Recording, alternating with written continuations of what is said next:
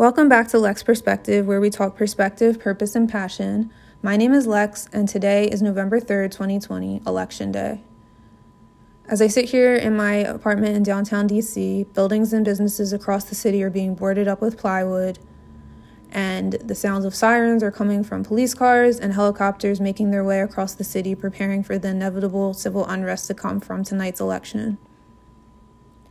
I'm personally feeling many things: anxious, overwhelmed, uncertain, and also very nostalgic to where I was this time 4 years ago. 4 years ago, I was 18 years old. I was a freshman in college, attending a PWI right here in DC,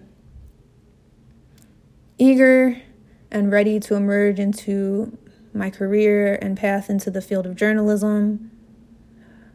But all that was put on pause on that November night in November of 2016, when Donald Trump was elected into office.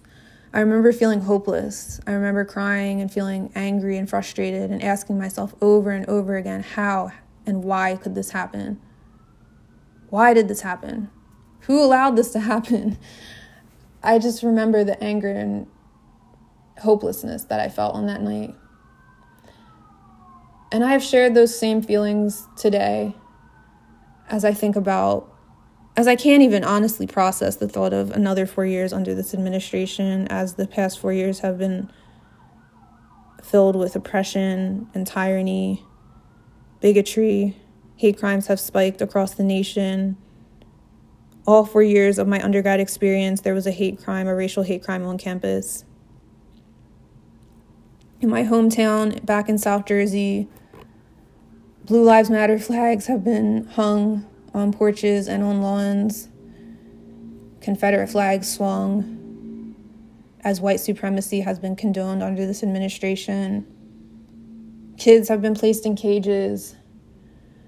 I've shed many tears to the fallen lives lost to police brutality, the fallen Black lives, as police budgets continue to skyrocket and police continue to mobilize and militarize across the nation.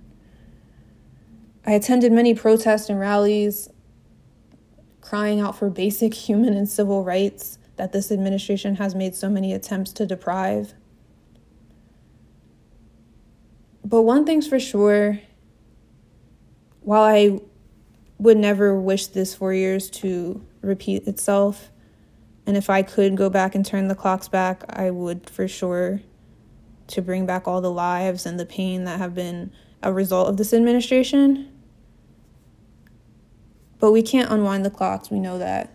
We can't go back in time. We can't change history. We can only learn from it. And what I'm learning is that in the face of adversity and struggle and pain, now more than ever, we need to stand firm in our voices and our powers and fight for justice. It's now or never, because so many lives are depending on change.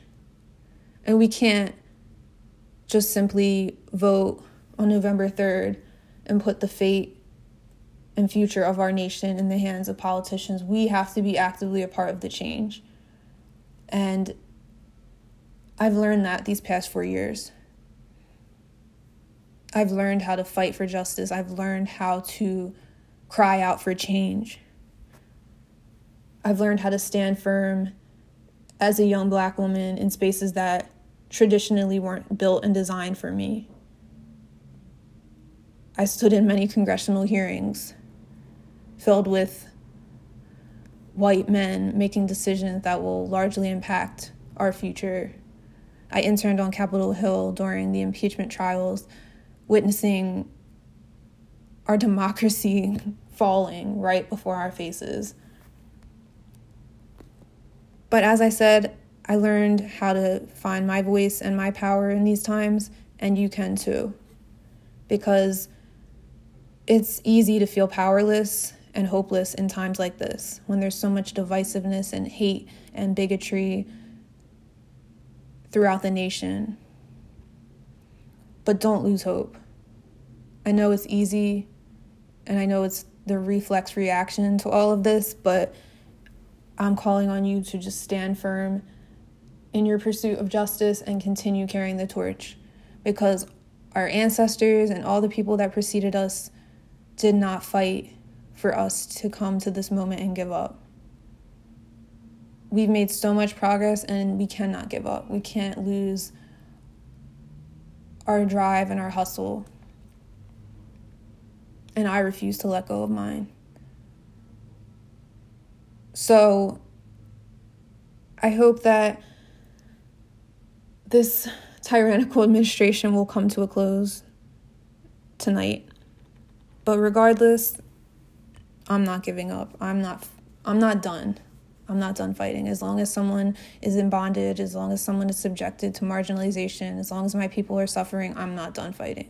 I'm never going to give up. And I am imploring you all to do the same, to keep carrying the torch, to keep exercising your civic duties and showing up and applying the pressure.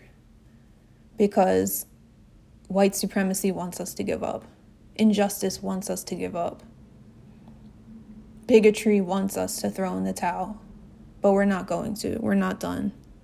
Because regardless of the outcome of this election, we have a fight ahead of us. Obviously, that fight will be much greater in magnitude if Donald Trump is reelected, but regardless, we have a fight ahead of us and we need to keep going and carrying the torch, and that is exactly what we're going to do. And here I am in 2020. I'm no longer that hopeless 18-year-old sitting in her dorm room, uncertain. I'm 22. I'm a law student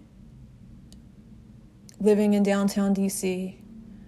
And I'm ready. I'm ready. I hope the system's ready for me. I don't think they are. I don't think they are ready for me, because I am invigorated now more than ever with a hunger and thirst for justice and a determination to fight these oppressive institutions that allowed Donald Trump to become president. So find your hunger, find your thirst, tap into it, and keep going, because we have a fight ahead of us. And we're not letting up anytime soon. So I send my greatest wishes of peace and love to you all. Please protect your peace during these times. Keep yourself safe. Stay out the way as much as possible. Stay close to family and friends. And remember, the fight will continue.